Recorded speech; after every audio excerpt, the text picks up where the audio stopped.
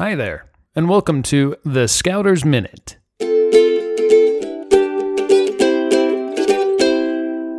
This week's Scouter's Minute is brought to you by CountryMeats.com. Start your next fundraiser for your pack or troop in 3 easy steps. First, pick your flavors and place your order. Their simple-to-use online order form makes it easy for you to choose any combination of their 12-plus different flavors. Second, sell them all for $1 each. And third, count your profits. You receive 45% profit on each snack stick. Also, check out their new contactless fundraising options. Go to countrymeats.com/sample pack to request your sample box today. Now, on to this week's Scouter's Minute.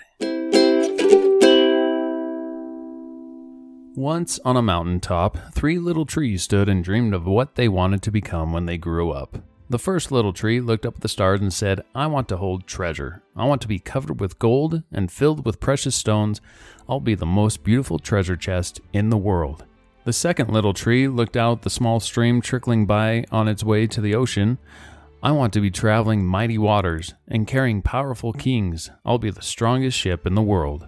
The third little tree looked down into the valley below where busy men and women worked in a busy town. "I don't want to leave the mountaintop at all. I want to grow so tall that when people stop to look at me, they'll raise their eyes to heaven and think of God. I will be the tallest tree in the world." Years passed, the rain came, the sun shone, and the little trees grew tall. One day, 3 woodcutters climbed the mountain. The first woodcutter looked at the first tree and said, "This tree is beautiful. It is perfect for me." With a swoop of his shining axe, the first tree fell. "Now I shall be made into a beautiful chest. I shall hold wonderful treasure," the first tree said. The second woodcutter looked at the second tree and said, "This tree is strong. It's perfect for me." With a swoop of his shining axe, the second tree fell. "Now I shall sail mighty waters," thought the second tree. "I shall be a strong ship for mighty kings." The third tree felt her heart sink when the last woodcutter looked her way. She stood straight and tall and pointed bravely to heaven, but the woodcutter never even looked up. "Any kind of tree will do for me," he muttered. With a swoop of his shining axe, the third tree fell. The first tree rejoiced when the woodcutter brought her to a carpenter's shop, but the carpenter fashioned the tree into a feed box for animals. The once beautiful tree was not covered with gold nor with treasure. She was coated with sawdust and filled with hay for hungry farm animals. The second tree smiled when the woodcutter took her to the shipyard. But no mighty sailing ship was made that day. Instead, the once strong tree was hammered and sawed into a simple fishing boat. She was too small and too weak to sail on an ocean, or even a river. Instead, she was taken to a little lake.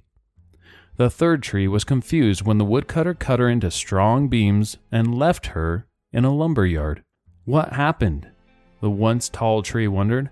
All I ever wanted was to stay on the mountaintop and point to God. Many, many days and nights passed. The 3 trees never forgot their dreams. But one night, golden starlight poured over the first tree as a young woman placed her newborn baby in the feed box. "I wish I could make a cradle for him," her husband whispered. The mother squeezed his hand and smiled as the starlight shone on the smooth and sturdy wood.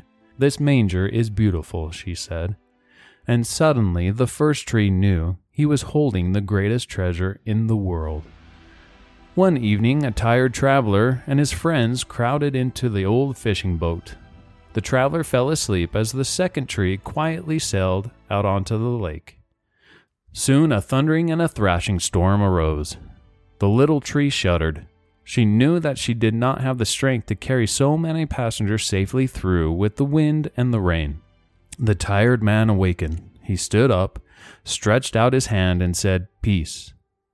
The storm stopped as quickly as it had begun, and suddenly the second he was carrying the King of heaven and earth. One Friday morning, the third tree was startled when her beams were yanked from the forgotten woodpile. She flinched as she was carried through an angry, jeering crowd. She shuddered when soldiers nailed a man's hands to her.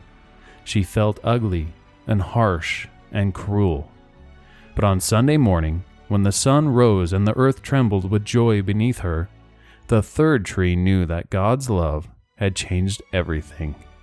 It had made the third tree strong, and every time people thought of the third tree, they would think of God.